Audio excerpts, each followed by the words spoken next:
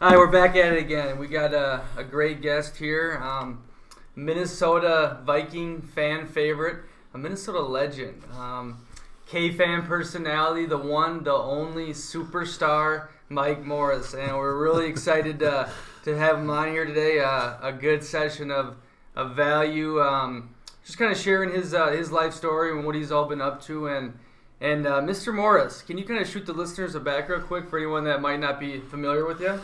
Well, I mean, I don't think they missed anything on what you just said. I mean, heavy on the Mister too, by the way, Mr. Morris, heavy on the Mister.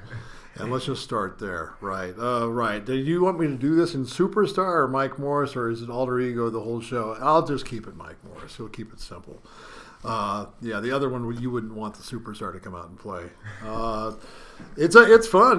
My whole deal has been about the fun. My whole thing has been about working really hard and trying to get where I wanted to go, which was professional football, and ended up good. You know, starting off with the United States Football League for 3 years, 83, 84, 85, with the Michigan Panthers, the Arizona Outlaws, and then jumping into the NFL with the St. Louis Cardinals in 1987 with Gene Stallings, the great one, the legendary Gene Stallings. But ran the table for 13 years in the NFL.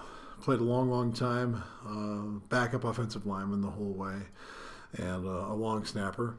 And I was a survivor. I was a survivor of the NFL. You just keep surviving. You don't really know how far you're going to go. The stats would have it the mortality rate of an NFL player is about 3.5 years, but I went past that one, and it was because of my weight room ethic, I think, that allowed me to keep going.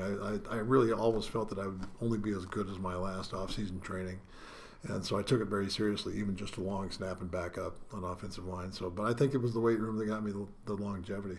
Yeah, no, 100%. And, we looked at, you bounced around NFL teams. You said that one, the old professional football league. You played Division II. You were undrafted. Yeah. That's a dog mentality. And then stick around in the NFL for that long, where normally people are out in 2 years. Yeah. It's pretty crazy. Does this have to do with kind of your inner confidence? I mean, is this where the superstar comes out? Because not many people could battle all that adversity and keep their head high and do it.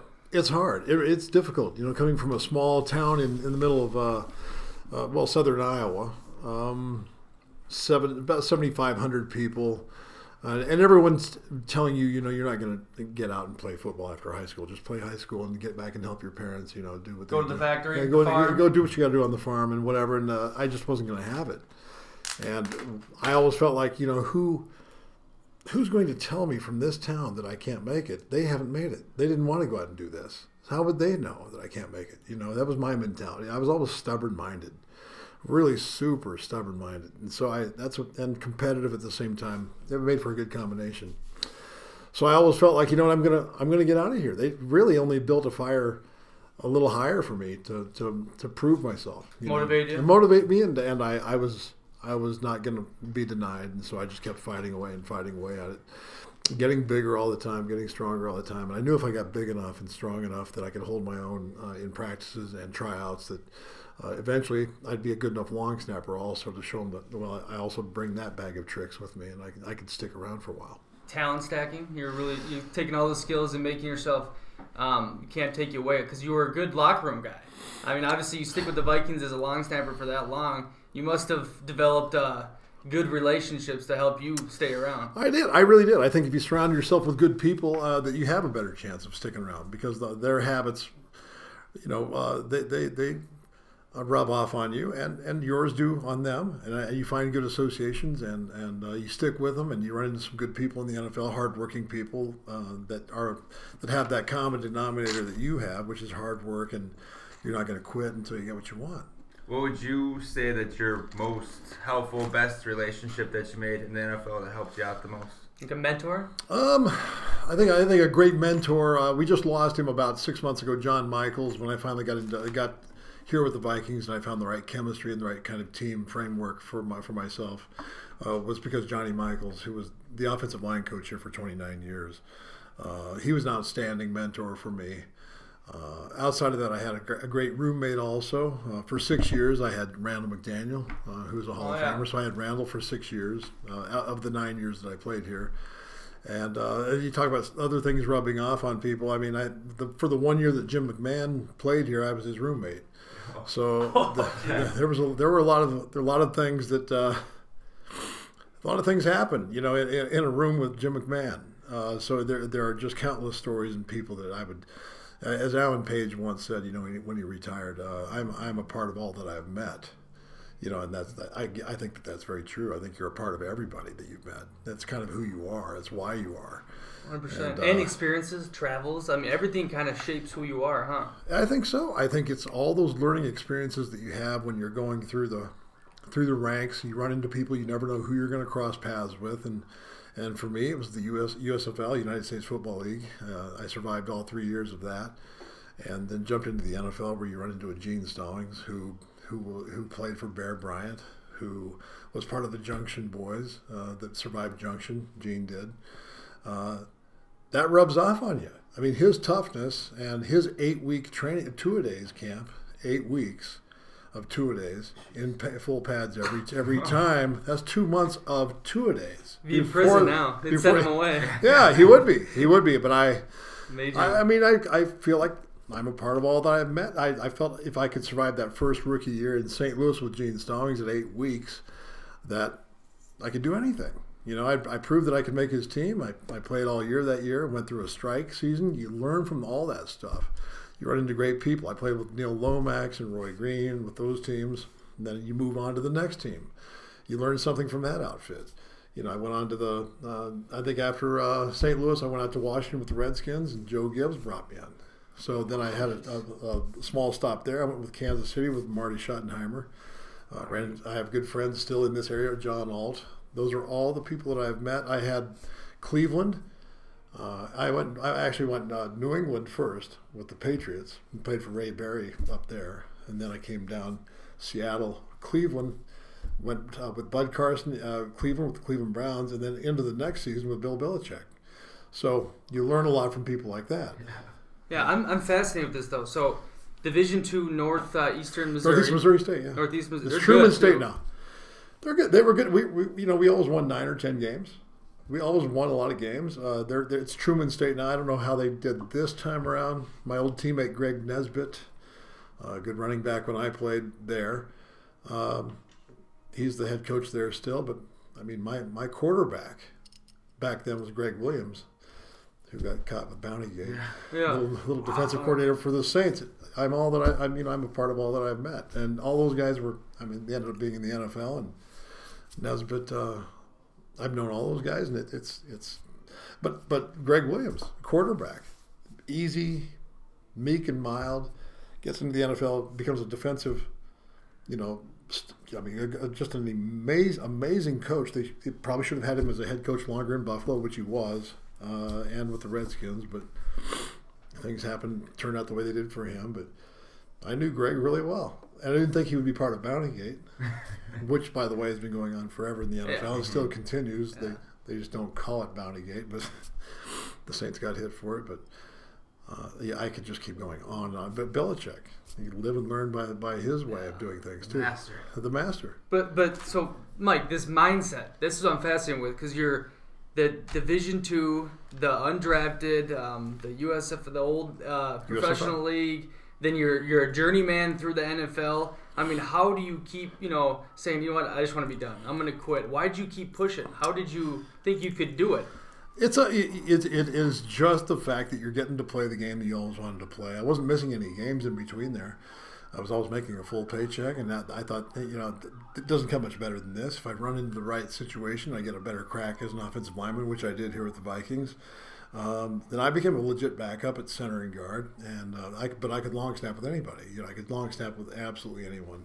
Still to this day, I could walk out there and be better than all of them. I think so. We'll never know, but I do believe it, and I still know I can.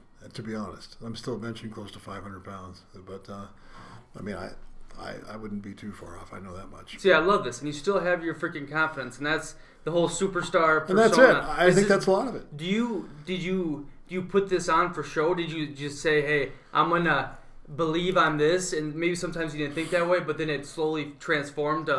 Now you have the full confidence. Yeah, it does. It happens. It transforms finally landing it here and having a long enough time for it to stick and for it to continue on to another year and more chemistry. And now I'm on the radio all the time. People are noticing this in the locker room, and I'm playing heavy metal in the locker room, and I'm that guy that rides in on a motorcycle and a chain wallet hanging out of my back pocket, and this guy's nuts. But it's like you manifest it too. It's but not it like manifests. It does, and I just kept going with what I was doing the whole time, was having fun, just having fun, and it was coming out of me. I would just pull stunts and raise holy hell away from it and pull my pranks. But I always had a mindset of, you better be serious when you get out there between the hashes. All the baloney you're pulling out here, you better be able to back it up and at least do your job and back up and let them know you're serious between the hashes. And then you can go have your fun, and everyone's going to have a good time with me. Unfortunately for me, I became a media darling, if you will, because I was pulling stunts all the time and becoming more like a Gladiator or WWE sort of personality. How did you get that superstar nickname? Well, there we go. That's a good one. Know. Training out of Paradise Valley, Arizona for my off-season training. I trained alongside the superstar Billy Graham, a great wrestler. He filled up Madison Square Garden every time he wrestled there. Wayne Coleman was his name, and Wayne and I became good friends at Thorbeck's gym out in Arizona, big time powerlifting gym in Arizona. So we trained really hard. We had all kinds of people some characters in that gym as well. But the superstar, we became close friends. When I started working on radio here at the Fan, I was filling in from time to time behind or in front of Jesse the Body Ventura. Oh, Jesse. Wow. Who thought that he was the superstar Billy Graham all the time. He was a knockoff of the superstar. Well, he came up and said, there's only one superstar, and that's Billy Graham, not you. You can't use superstar. Mm-hmm. I'm like, well, I'm going to call myself the superstar Mike Morris. That's the way it goes. I'm on the Common Man Dan Cole's show, and my moniker is the superstar Mike Morris. I liked the way it sounded when I ran into Billy Graham down in Arizona, so I thought that's cool. If I use a moniker, I'm going to go with that one. Mm-hmm. Well, Jesse had a big problem with it. Well, I said, I know what I'm going to do. I'm going to call Wayne Coleman down in Paradise Valley. His wife answers the phone. I said, is Billy in? She said, I'll see if Star's around. Oh, yeah. I said, Star? And she goes, well, yeah, I mean, his friends call him Star. Oh, okay. No, it's not superstar, it's Star if you're his friend. Okay, so this is all becoming a big game for me. This is fun. So I said, Wayne, guess what? Jesse the Body Ventura is having a problem with us using, not us, but I'm using the superstar as my moniker on radio. And he doesn't like it. He hates it. He goes, well, I'll tell you what we'll do. I'll call in on the show tomorrow. When's your next show? I'll call in, and I'll make you the superstar Mike Morris on the air. And you can be my long-lost, illegitimate son from Bloomington because he wrestled here in the AWA with Vern Gagne. I said, sounds good. That sounds pretty good. So Wayne calls in right on cue. I'm doing the show and filling in for somebody, but he calls in and he does the whole thing, the whole spiel. He bequeaths the superstar name to his long lost son that he knew he could find sooner or later, and now he's found me. And you're the superstar Mike Morris on the air. And I get out of the chair and I walk out of the studio, and in walks Ventura to do his show next. Fuming. So I got a hold of Wayne and I said, it worked. It worked just right. And so and by the way, that was how it stuck. So it stayed the superstar Mike Morris the whole time. That was the alter ego right there. And then some people would call me Rats Repus, the alter ego of the superstar. I had a good and bad guy of the superstar. Rats Repus is superstar spelled backwards. So that became a dark side of the superstar. Yeah, I go in layers. I peel back like an onion. Yeah, I got a lot of go to. Yeah. I love that. Now, I mean, if you're naming these names that you've been in contact with, Ventura, Jim McMahon, Belichick, so many names, a lot of characters, a lot of personality, a lot of successful people. What is it about you that attracts them? Because you're is it something with your free spirit that... Yeah, I've always wondered that myself. That's a great question. It really is. Well, Bill Belichick, I mean, I played for him. Yeah. I didn't attract him to me necessarily, but I played for him. I've run across a lot of people because I prepared and I worked really hard to try and get to the place that I wanted to go, where I would eventually inevitably run into some really great people at a high level, because that's where they exist, right? At the NFL level, at that level, you're going to run into some really great players, and eventually, and a lot of them, as you know, I mean, a lot of them are characters. Yeah. I mean, that's what kind of every one of them are like live wires. That's how football players are wired. It's most people that are successful. They're different. I think that most people, in fact, that are willing to step outside of the box. In fact, the people that I ran around with, and I believe there never was a box. Like, there's not a box. Like, don't pretend that you're thinking outside of the box. There was never a box. It was limitless, you know. So that's how I sort of looked at things, was who said there was a box anyway, you know. Where did that come from? Me. No, but as a kid, I mean, growing up, and this free spirit, I love this. This is a lot what we talk about, this mindset and getting out of the comfort zone and being yourself, kind of not being held down by inhibitions and what everyone thinks of you. Where is this coming from, and how can you expand on that? There's a mentality that I think that you come up with. Some of it's born within, right from day one. Number two is how seriously you take yourself, and how much does it really matter to you internally if what anyone really cares about you or not. Because if you don't care what anyone really thinks, you either like me the way I am or not, you can answer to you in the mirror. But anyone else can think whatever they want, and you know what? Fine. I've got plenty of enemies too. That's fine too. I mean, they're entitled to that thought or whatever they think of me. But I don't really care. Like, we can either choose to talk, or we can choose to just part ways right here. And I don't care which way it is. You know, it really doesn't matter to me. I've got life to live. I'm going to live it the way I want to. I handle myself professionally, and I treat people well, and I try to keep myself buttoned down and put together. But there's just the raw side of me that I don't really care what you thought of that.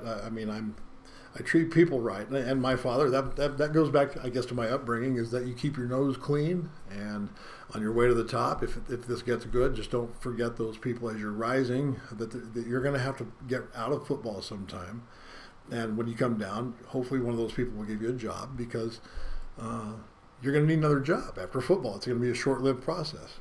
He was wise enough to say that to me back then, and I believed every word of it. That treat people right.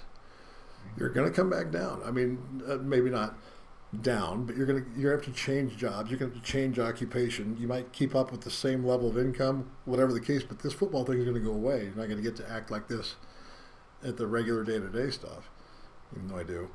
But it's worked. That mindset and that mentality and that work ethic that he gave to me inspired me to be that way. How can someone develop that no box thinking, free spirit, this is who I am mentality? Is there? I think it's developed from within, from confidence, from believing in yourself, for speaking up for yourself, not being walked on, being held, making yourself accountable, and not relying on anybody else to present anything to you on a silver platter. I never thought anything was going to come and end up in my lap on a silver platter. I'd probably have to go out and get it and find it myself, and cultivate and nourish relationships that I was interested in being part of, and not making the best of an opportunity. You know, if I had a shot at something, I wanted to give it my best shot, make my best impression, because you don't get second chances to make first impressions. You just don't. So, you think there's also something to say? Because I mean, your whole life has been putting yourself out there, right?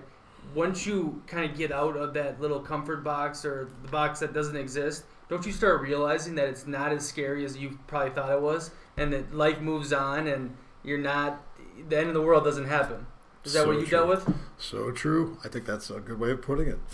Is that when you do finally cross the line and get out there a little bit, and that risk reward thing, if you're willing to take the risk and it turned out well, it's not that you do it every time. You'll get shot in the foot from time to time, but if you're the kind of person that believes in sticking your neck out there and giving it a shot, giving it your best shot, and not letting people tell you, which I had earlier, where people said it wasn't going to be like that. Well, if you're just stubborn enough to believe it and it works out and you succeed at it, then it gives you more confidence in the future to try things. To try. The main thing is you try.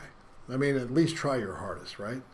The main thing is to be someone who tries, someone who gives back, someone who will reach over, help a guy up by the hand and bring him along who can't do it.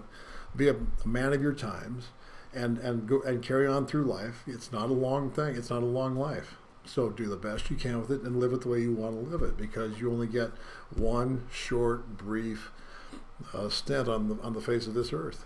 So I'm making the best of it, you know. So not being afraid of failure, and sounds like being secure with yourself. You know what? Failure is part of what made me who I am. It's part of getting knocked down and knocked right on your ass and getting back up and dusting off and going back in and fighting harder. Hit the ground running and fight the good fight. And you know what? If you didn't make it again, fine, so be it. But you can go back. You know, the old analogy, the old cliche is you can go back, look in the mirror, and say, at least I tried. At least I tried my hardest. I gave it my best shot. Failure is almost necessary at times. I don't know how you could get by and become successful without it. Mm-hmm. Because until you know the other side of the table, you have no perspective. And the guys who are gifted, truly gifted, and I never considered myself one of those. I consider myself more of a product of hard work and determination than giftedness.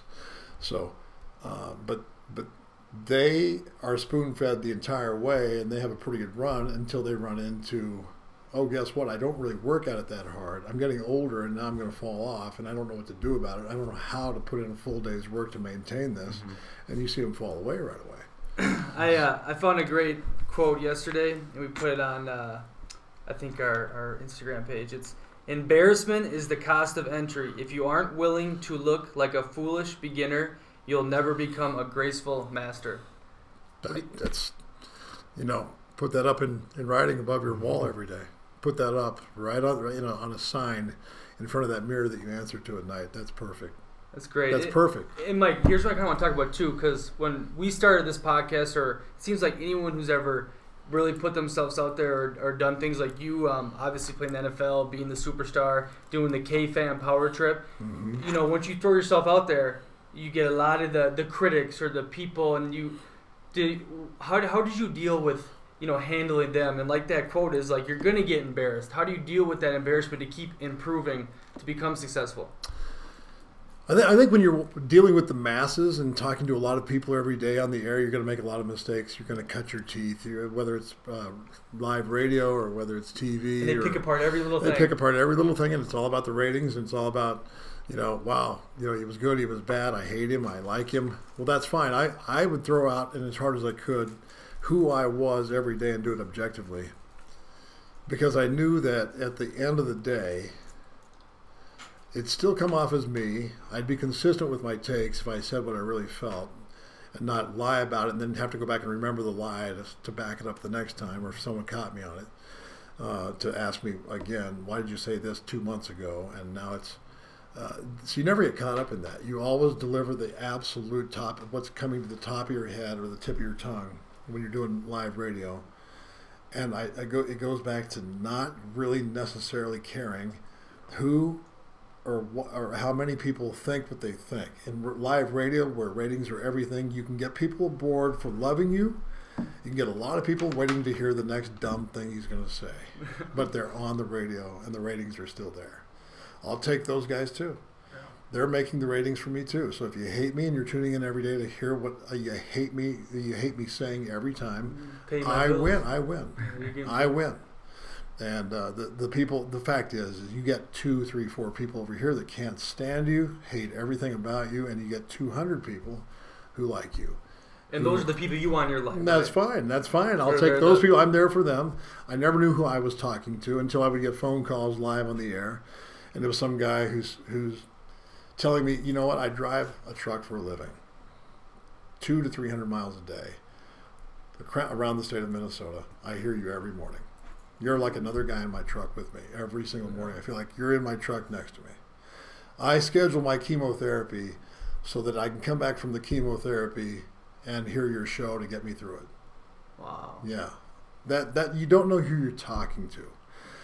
You're being scheduled so that the chemo takes place, so you can recover and hear something that makes you laugh, smile. You're interested in it. It entertained you to keep your mind off the pain, or whatever the chemo was.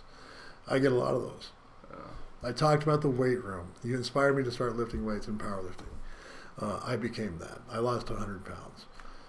Yeah, I get that. And doctors called in, lawyers called in, and had me come and speak to them. I mean, I played, the part of the superstar and the buffoon sometimes. And it didn't matter. Whoever I needed really the star to be that day. You could pull it off, and you could be dumb as a fox. Yeah, but play the part of dumb. It's there's an art to it. It really is. Oh yeah, true. Yeah, totally. There's an art to it. And then the public doesn't know they're getting played. You know what I mean? But that's another topic. And that's fine. Yeah, that's fine. I relied on that. Yeah.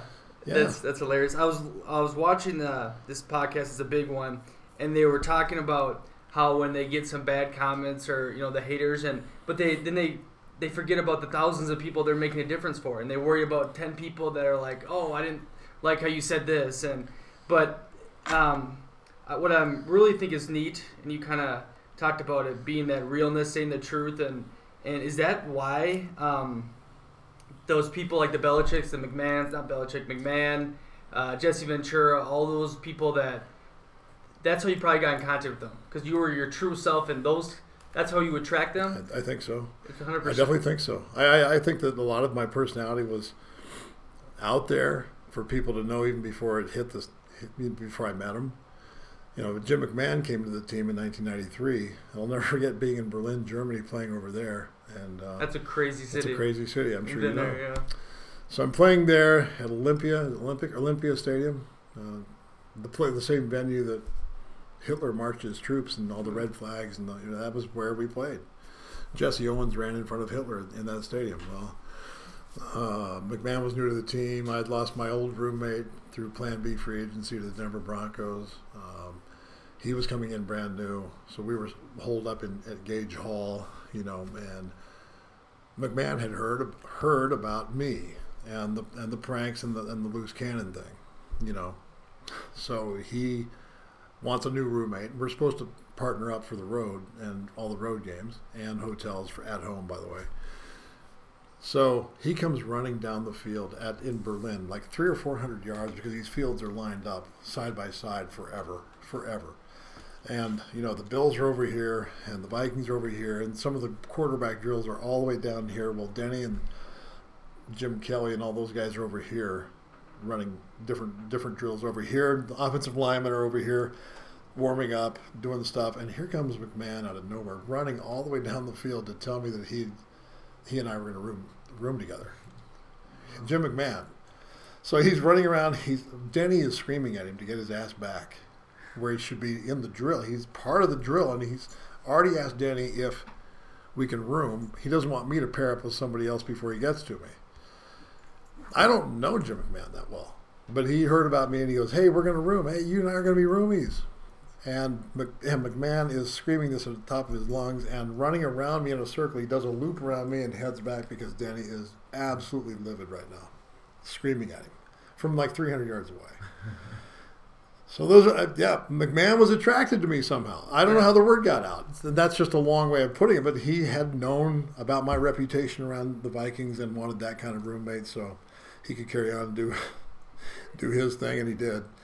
And that was the point I was trying to make, is that once you put yourself out there, once you are yourself, it seems like the right people come to you. Yeah, they do. The attraction They starts. do. I mean, it's nuts. They do. And that's what's kind of trippy about me and you. Yeah. I mean, I believe I like to put myself out there, and I've heard a lot about you and the superstar Mike Morris, and now that you're on my podcast right now, it's pretty interesting how it works. It's funny how it goes. It really is. You never know who you're going to run into.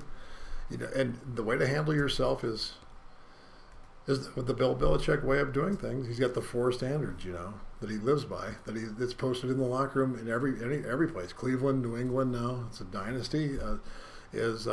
Don't believe the hype. speak up for yourself, ignore the noise, and manage expectations. Those are his 4 rules. Just live and learn by those, and pay attention to everything. Everything. Notice everything. You want to go into those rules for us? It just means don't say someone said, I heard that, someone told me. Speak for yourself. What do you know about this? You either don't know or you don't care. You either do your... What is the painting above the drinking fountain out in the hallway there? What is the painting? Mural? No, that's what he would ask us. Oh, he'd ask you guys. Because you're not aware of it. Little things. Like, he would ask, like, who knows what the game picture is of above the drinking fountain that you're at every day or every other day? So it's maybe one guy being aware of everything around you and knowing and studying to the greatest detail, understanding what crew's coming to town to officiate the game, what do they call the most, what reputation do they have as a crew that work together. They're calling a lot of holding, a lot of pass interference. Let's know this about these guys. Everything. So it's the little details. Attention to detail. This is fascinating because this goes into, we always kind of speak about when you go traveling and your awareness is so open and you notice things and you're happy and you're kind of like outside your head, but you're like more alive, right? You're more yourself. Absolutely. And it's like when you get back into the everyday routine, Absolutely. You don't notice that pain above the fountain. You're on autopilot. You're not seeing things as clear. Your brain's not as functioning on that complete awareness. That's it. If you're locked in, he doesn't necessarily want you locked in on one thing. He wants you locked in on everything. And if you don't know something... Being present. Being present.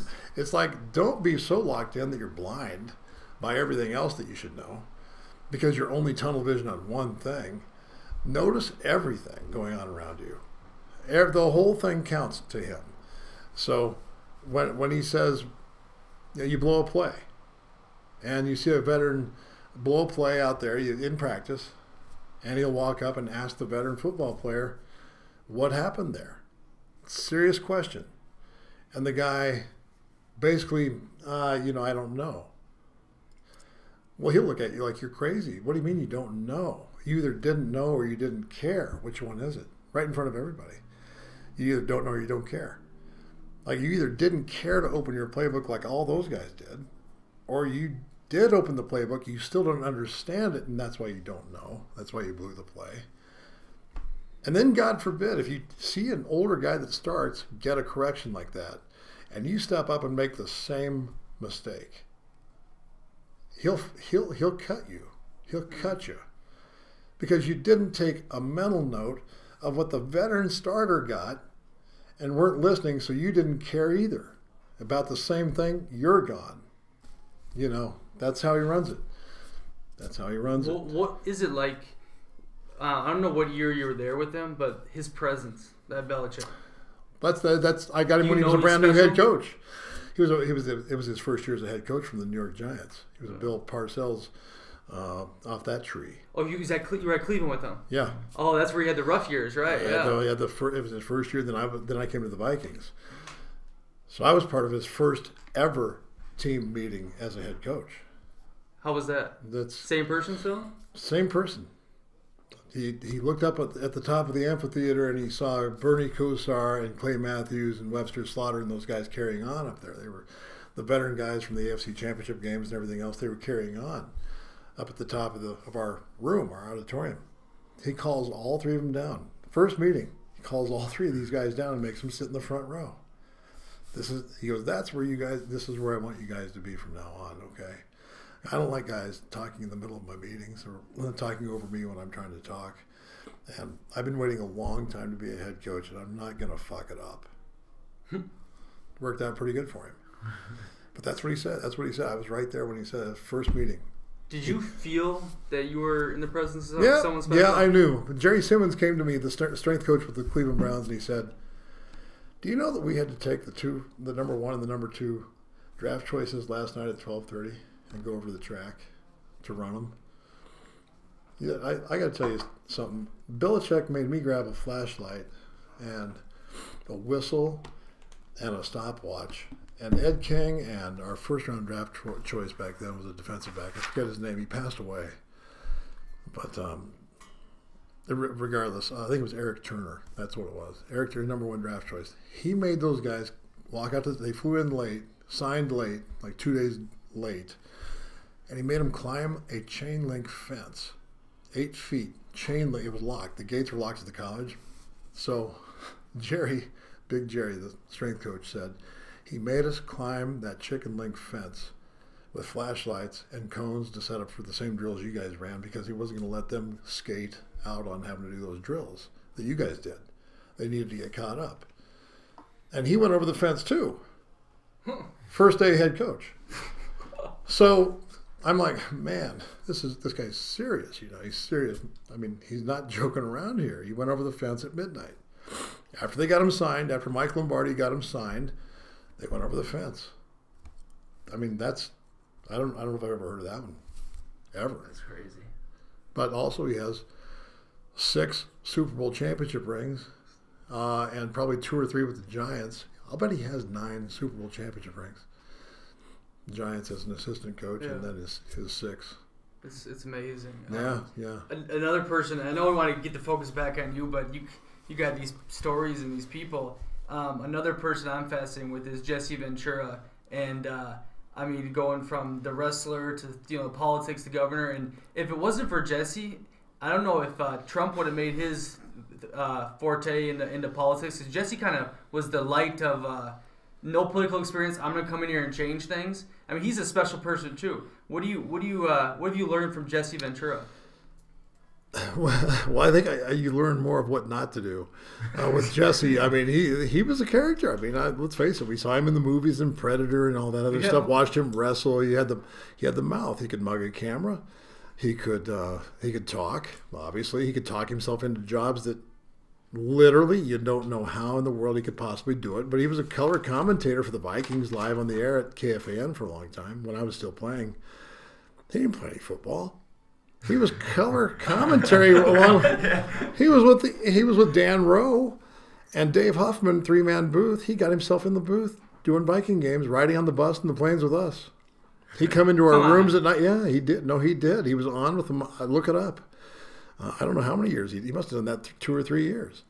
Then he got his show at the Fan, and then they had to cut him from that. Had to release him because he wanted to run for governor. You had to provide equal time for the other guy running or other candidates. And so they either had to offer the other guy as much time as he had on the air or release him. Well, they had to release him. Yeah. But he won the thing. Yeah, he won governor. But he won it. And he wanted me to raise money for him. He wanted me to raise cash from the Viking locker room for him. I didn't do it, so he got mad at me, of course. I was supposed to be on a train with him to Aspen, Colorado, to do a skiing event with all of our fans on the train. It got postponed, or the money end of it fell through. But he and I were supposed to be sleeping together on the same boxcar all the way out to Vail. It was Vail, Colorado. Well, how about this, Mike? You talk about no box. It sounds like a guy that there's no box there. He does wherever he wants. Whatever. And it's amazing. Absolutely. No question in my mind. Jesse the Body Ventura thinks a lot like I always thought growing up. I basically fell into the same issue, or the same mindset, if you will, as Ventura has. Yeah, basically. Very much so. We can call him right now, too, if you want to. Yeah, let's do it. Might as well. Just if I still have that. But that mindset is just fascinating me. Just no limits. No holds barred. No holds barred, literally. Literally. So you say you're going to call him? Well, I don't know if we're going to call him right now. Because you never know what you're going to get. He'd sue us for something. He'd probably sue us for some reason. For an infringement. He didn't get paid to do this. Yeah. So didn't consent to it. Yeah. But anyway, I do know him very well, and we've had our fun together, and we've had our fallouts. But I love that part of it too. Yeah, it's good to have a fallout with Jesse the Body Ventura, because growing up as a kid, I didn't think that would ever be possible. I'd ever be talking to him even. Yeah. Well, but you did though, because you didn't. But I did. Oh, yeah. Did I? I fell into the same category that he recognized and saw. It's like that guy's doing a lot of what I do, So it became an actual huge issue that I was trying to be the superstar when he, in fact, was calling himself Jesse the Body Ventura, who was trying to be the superstar Billy Graham. He was trying to knock it off the whole way. The bolos and the tie-dye T-shirts and the beard and the chops that was superstar Billy Graham. But he didn't want anyone to know that. That was Jesse the Body Ventura. No, we know what you were doing. So do you think he was almost like envious that you got the superstar nickname? Oh, absolutely. It just made him fume. And then it came from Wayne Coleman on the air live. He knew who Wayne was. Yeah, absolutely knew who Wayne Coleman was. Wayne was a great track athlete, a decathlon athlete out of California. I think he went to, it doesn't matter, but I think he went to University of California, actually. Wow, lots of good stuff here. I want to keep it going.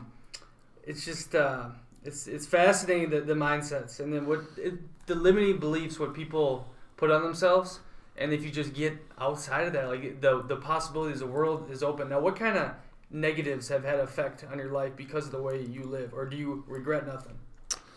Oh, I think you have regrets. I think we're all very human. We have regrets, but the only difference between me is, and maybe a lot of other people, and I'm just speaking for myself here, Bill Belichick. I'm just going to speak for myself. Is that I regretted doing a few things, but I've always been able to bounce back up and continue on, keep marching. Right? Let your feet hit the floor in the morning and know that you're going to go to work, and not be set back by it. You're going to have your setback. It's going to take you down a notch or two, but you're going to have to. If you're the kind of person that you believe you are, You're sitting there at night laying and staring at the ceiling fan. It's just twirling, hypnotic, and telling you, like, what are you going to do tomorrow morning? You can either beef about this some more, or you can get up and attack your day, which is Dan Gable's way of looking at things. It's attack. When in doubt, attack. That's a good point you brought up. What happens when you do start questioning that belief that, like, maybe I don't think I am what I thought I was? Have you had that before? Absolutely. I think we all do. And I think you have to sit there and think about it. And that's when you're tested. That's when you really don't know much about yourself anyway until you're faced with some adversity. So you're really not a full-grown man until you've had some of that too. And when you can live through a few of those things to know that it wasn't the end of the journey. The light is still there at the end of the tunnel. You still have a long ways to go, and you got plenty of time to get there. But it depends on how you want to get up in the morning and hit the ground. That's the one. You have two choices: good attitude or bad attitude. You hit the ground with a good attitude or a bad attitude. No other choice. It's what you do. It's how you funnel good and bad throughout your life, and how you filter it and how you compartmentalize each one of those things. If you can make good out of something, or just deal with that person that gives you the worst time, somehow get through that and figure a way to deal with and connect with that person and get through that, you're going to be able to win out more often than not. If you can find a way, create a way to maneuver and handle a certain person or a difficult personality conflict or whatever the case may be, you still have to punch the clock. You got to put in a full day's work. So moving off of that, I gotta get some of your best locker room stories from the NFL. Wow. One that sticks out. One that just. Well, I can just tell you that it's always good to be able to challenge the rookies and force them to drink a gallon of milk if they can. I've always got money for you. If you can drink a gallon of milk and keep it down for 30 minutes, which we all know is impossible. But it's always worth it because you can watch a guy throw up a gallon of milk, and that's the beauty of it, or not the beauty of it. Depends what you look. Then you got things that probably I might regret, them handcuffing me once to a pillar with real handcuffs down in the locker room because of mouthing off and stealing their trucks and parking them somewhere else around the building, but like 2 or 3 blocks away, and they caught me doing it. And so they handcuffed me for a whole meeting to the pillar down there with real handcuffs. Of course, my motto was, I'm going to get you back, and I'm going to get you back worse. So I did. I would throw watches. I throw all their clothes, watches in pockets, everything in the hydrotherapy tank that Fred Zamberly had. So I dump all their clothes at the bottom of it. I didn't check their pockets. So their billfolds and their Rolexes and everything would go to the bottom with it. And, of course, that got me more of the same. So But I was a glutton for punishment. I didn't really care. So I'd center their car up and take the wheels off the back of their car and leave that out in the parking lot, too. I had a lot of time. I was a long snapper, so I would just... And I was too big to mess with, too, by the way. You couldn't just wrestle me. You look great right now. Yeah. You look huge right now. I was too big to play with or to beat up single-handedly. You had to come and get me as a group, right? Because I wrestled, and I definitely was not worried about one guy. So, yeah, I feel pretty good. I'm 59. Any love boat stories like the Vikings on Lake Minnetonka? Were you? I wasn't part of. I was on the fan, but nothing like that. I don't know if there are too many things like that one. If you really knew the details of that one, that was just so far out there. That doesn't happen very often. That one does not. I don't think it does. I hope it doesn't. I don't know many details, but the ones you do get, I'm sure we're all in the paper. There were some nasty things going on that boat, though. Yeah, I remember. Was it Fred Smoot? I think he came out recently with like the full details of what happened, like on a podcast, and they were.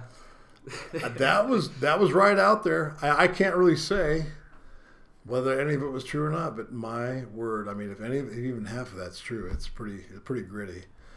You have to hope that doesn't happen very often. Can you give any details about it? I wish I knew the details. I wish I knew. I just remember a lot of guys denying that they were on the boat to begin with. A lot of them were just rolling dice in the back of the boat, literally. They're rolling craps and playing games back there, and that some guys were not. But they were rolling craps with their career. But, yeah, I mean, we put the fun in dysfunction. No question about it. We put the fun in dysfunction. Another great story away from the field was that I stole a van once accidentally from the Cub parking lot, and just stole a van. How do you accidentally steal a van? Had my mom's van, visiting my kids, had me blocked in. I said, "Throw me your keys. I'm gonna go down to Cub," and it was late at night. And I needed some silver dollars for my son's. He lost a tooth, and I was going to put a silver dollar underneath his pillow. So I called down there, and I found out that they had some in the till that came through. And I was going to go down and buy it from them. And when I came back outside, it was about 11:30 at night. I jumped into somebody else's van with my mom's keys. Identical van with my mother's keys. So I got about halfway back to Rosemont, where I was living, and the sirens came on, and the lights came on, and I had to pull over for them, and it was Grand Theft Auto. Yeah. Did you realize you'd taken the wrong van? No, not until I backed up with the keys in my hand. They told me to back up toward the squad car, and I backed up and noticed that they were Minnesota plates, and my mom is from Iowa. So I looked at the keys in my hand, and still had her tag on it and all of her little stuff on her key tag, and I thought, these keys worked on somebody else's van. Sure enough. So they took me back, and do you have a tattoo on your wrist, Mike? Oh yeah. Oh yeah. What are these all mean? Can you explain some of these? Oh, I'm a Cyberdyne System Model 101. So this is actually just flesh over the top of a war chassis, right? Okay. So then I've got the 34th Infantry out of Rosemont. I went to Iraq to see the troops for a couple weeks in Basra, and they keep going on and on and on. Is it a full sleeve? Does it go all the way up? I think it goes all the way up to here, and then this one is kind of Milo Barbell Club. Milo Barbell, it's a hardcore. It's the steel apple that I designed. What do you mean you designed? Well, I designed this. I came up with the idea of the hardcore apple. So it's steel. It's made out of rivets and stuff. So it's a hardcore gym, right? Yeah. So is that the logo for your gym? Yeah. Yeah. That's when I had. I still do. Did I show you Brock? Brock Lesnar? Did I show you Lesnar? What about him? Oh, that Lesnar guy. Whatever, it was Brock, right? Yeah, famous wrestler. Yeah, he's from Minnesota. Yeah. I think I know him. So. I'm going to try and get this across. From it, what do you have to say about Milo's strength? Ladies and gentlemen, this is Brock Lesnar, and the year is 2000. I was the NCAA heavyweight champion of the world. Met Mike Morris down in the Milo training facility, and here we are, 2016, back at it in Milo. This place rocks. This Mike Morris, can't thank you enough. Let's pump some iron, baby. Let's talk about what you got going on now. You got this gym. Well, I know that was when I used to train people privately. I trained Brock for 5 years and then some. Wow. So I had him, and a lot of the Viking players, and but I'm at Lifetime now, so that'd be a conflict of interest. So I'm very, very happy with the stuff I'm doing at Lifetime, and with some of the schools and some of the different sports divisions that I'm trying to create for Lifetime right now, and onward and upward, right? I mean, it's just the next thing and the next, and I got to meet up with a young man this afternoon at the University of Minnesota at 1:40, so a little time sensitive here, but. So a lot of good things are happening, and I'm landing some full ride scholarships out of Shakopee, believe it or not. That program got turned around, and you said you bulked up a lot of the average pound by 14? I think we averaged about 12 to 14 pounds per player. And they were playing with the big dogs this year, the big schools. They had big boy football going on in the 6A division. Got deep into the playoffs. They went through Farmington and Totino Grace, and there was a phantom call against them with the Lakefield North. They lost 9-7 on a call that no one saw at all. Just it was a random. I think it was what was it? It was pass interference. It was pass interference call, and no one saw anything. So they lost the game 9-7. They would have won that game. I think 10-9 had things gone differently. But we know how football is. Lakefield North, they're not a joke program. They've been top of the top for years now. They're a real deal. I mean, they came off the ball better. They came out of the grass better. Their legs were strong. We worked on the hip flexors and the legs and the squats and the deadlifts and brought. It's a process. And it was a body of work. What are your core principles for this weight training that you could give to the listeners? Train progressively, not aggressively. Train by the book, train by the numbers, journal everything, know what you're doing, and structure your strength peak, and good things will happen. You always live to fight another day if you're able to, and so you can't get hurt in the gym and nurse something forever. You got to train by the numbers. By the numbers. And this probably more helped out their mental, so you got them tougher than that as well, and that also probably translates to the field then. Absolutely, I think it did. I hope it did. I can take some of the credit for their success. They get most of it, but I can take some by saying at least we got them stronger and gave them a chance to win. They're a bigger, faster version of themselves. And I think they held up better. I don't think they had a lot of injuries or muscle pulls, so that's the way you train. Yeah, it gives them some more confidence too. I think they came out of the grass together, off the ball together, not one guy at a time off the ball. They had a surge off the ball. It was very noticeable, I thought, this year. So I think that's strength training. Is this a big passion for you to give back and then to share the knowledge and the experience you've had in your past to make a difference in these athletes' lives? It's everything to me. It literally is anything that I ever really wanted to do after football. I did radio. I knew I didn't know, but I proved I could do radio, and I was doing the strength training all along. I'd get done with my morning radio show and train people then for the rest of the day. And I was the strength coach at Concordia University for 4 years, for 9 teams up there. And I love strength training. I've been training for 46 years now. So, I mean, that's almost a half century of lifting. I lifted this morning at 4 in the morning. I mean, I still love doing it. So I love to pass the torch down and hand them a good product that was given to me. I learned from the Kenny Pateras and the Bruce Wilhelms and the Jim Mayers of the world, and I learned how to do it right. And then I got certified, and I thought, I'll do this too. I think what really separates you two is not just the expertise on it, the experience playing in the NFL, but I assume also you're bringing this mindset, trying to put this in them too, huh? Just believe you can do it. You mentor that. You mentor, and you become a mentor leader, hopefully, to these kids. How to keep that ego in check, how to handle yourself, how to work with people and treat people with respect, and teach your and take yourself seriously in the regard that you need to respect yourself as well. If you don't believe in yourself, you can't really project that onto others. But so I think that's important to instill that. So you do the best job you can in letting kids know that you've been there. It doesn't work that way. Don't get it in your head that it's this way. That's just you thinking to yourself too much. Make it simple. Keep it in perspective, and I try and give them that perspective of what it should be. So I think it's a mentoring thing too. I love it. Mr. Morris, as we kind of wrap up this podcast here, got a couple final things. A favorite quote, something that you kind of live by or made a huge difference. the best book, a book that maybe changed your life? If you read, not sure. Oh, I do a lot of reading. I mean, my God, I read Dr. Seuss every day. Does anyone not know that Dr. Seuss was a genius? Does anyone know the beginner book story? Do I need to tell you what the beginner book story is? I mean, 10 years ago, Dr. Seuss took 220 words, rhymed them, and turned out the Cat in the Hat. A little volume of absurdity that worked like a karate chop on the weary little world of Dick, Jane, and Spot. Ellen Goodman, Detroit Free Press, November 1966. From this magically right beginning came the concept of beginner books, exacting blends of words and pictures that encourage children to read all by themselves. Hailed by elementary educators and remedial reading specialists, these enormously popular books are now used in schools and libraries throughout the English-speaking world. Oh, is that a radio spot? Or that's a radio spot. Yeah. I still remember them, though. Still remember them.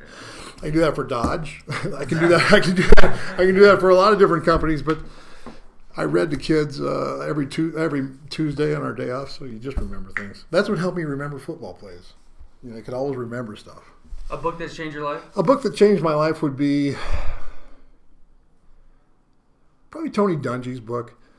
I think a leader. Let's see, Mentor Leader. I think it's called Mentor Leader by Tony Dungy. Love that book. I love Tony Dungy. I had him here with the Vikings. I also love Junction Boys by, I think it was Jim Dent that wrote that. My head football coach with the Cardinals, Gene Stallings, wrote the foreword in that book. That meant a lot to me as well. A quote? A quote.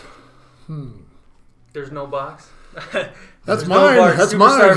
Hey, that's mine. I like that. I think that also you could go with, I don't know. Dungy was always good for a lot of them. You know, excuses will always be there. Opportunities won't. Tony Dungy, little things. Talent is God-given. Be thankful. Praise is man-given. Be humble. Ego is self-given. Be careful. Tony Dungy. Yeah, I like those too. I like all of those. Amazing. Awesome. I really took a lot from this. And it's amazing how similar mindsets attract and personalities, and I love the no box idea. I love living, being who you are, and doing good. You gotta be a good person, I mean, but then live how you want to live, and good things will happen. Good people will come around you, and things will work out, right? I think it will work out. I mean, just you don't give up. And it's amazing what a difference 24 hours can make. Give it a chance. You can change around in one day, one phone call. Keep fighting the good fight. Good things come to good people who work hard. So stay the course. Awesome. Jake, you had some final words? Yeah, that was awesome. I loved it. Great stories. Thank you. I appreciate it too. Thanks for coming. I loved it, and what a great space you guys have here. What a beautiful setting you guys have to do a podcast. And anytime we can get together and match stories, let's do it. Okay. Sounds awesome. Great. Oh yeah, and we're gonna be in touch too, because we actually have people in the Bold Perceptions community that work with Lifetime. I know we've talked on the side about connecting you guys, and that's what we're doing here at Bold Perceptions. And we'd appreciate it if you would be open to, let's say someone was inspired by this or wants to ask you a question, if you would be able to exchange information with them if they hit you up. That'd be fantastic. Or they can give you a list of the questions, and I can come on and answer those for you right here on the podcast. That'd be great. Right here on the podcast. If they do, you scout out 8, 10, 12 different questions that we may have festered here, then I'll come in and answer those one at a time. Give us a part 2. Yeah, you bet. Part 2. Fantastic. Thank you so much, Mr. Morris. I learned a lot today. Thank you, guys. I appreciate it. I really do. Nick, Jake, I appreciate it. So let's do it again. Sounds great to me. Thank you. Till next time.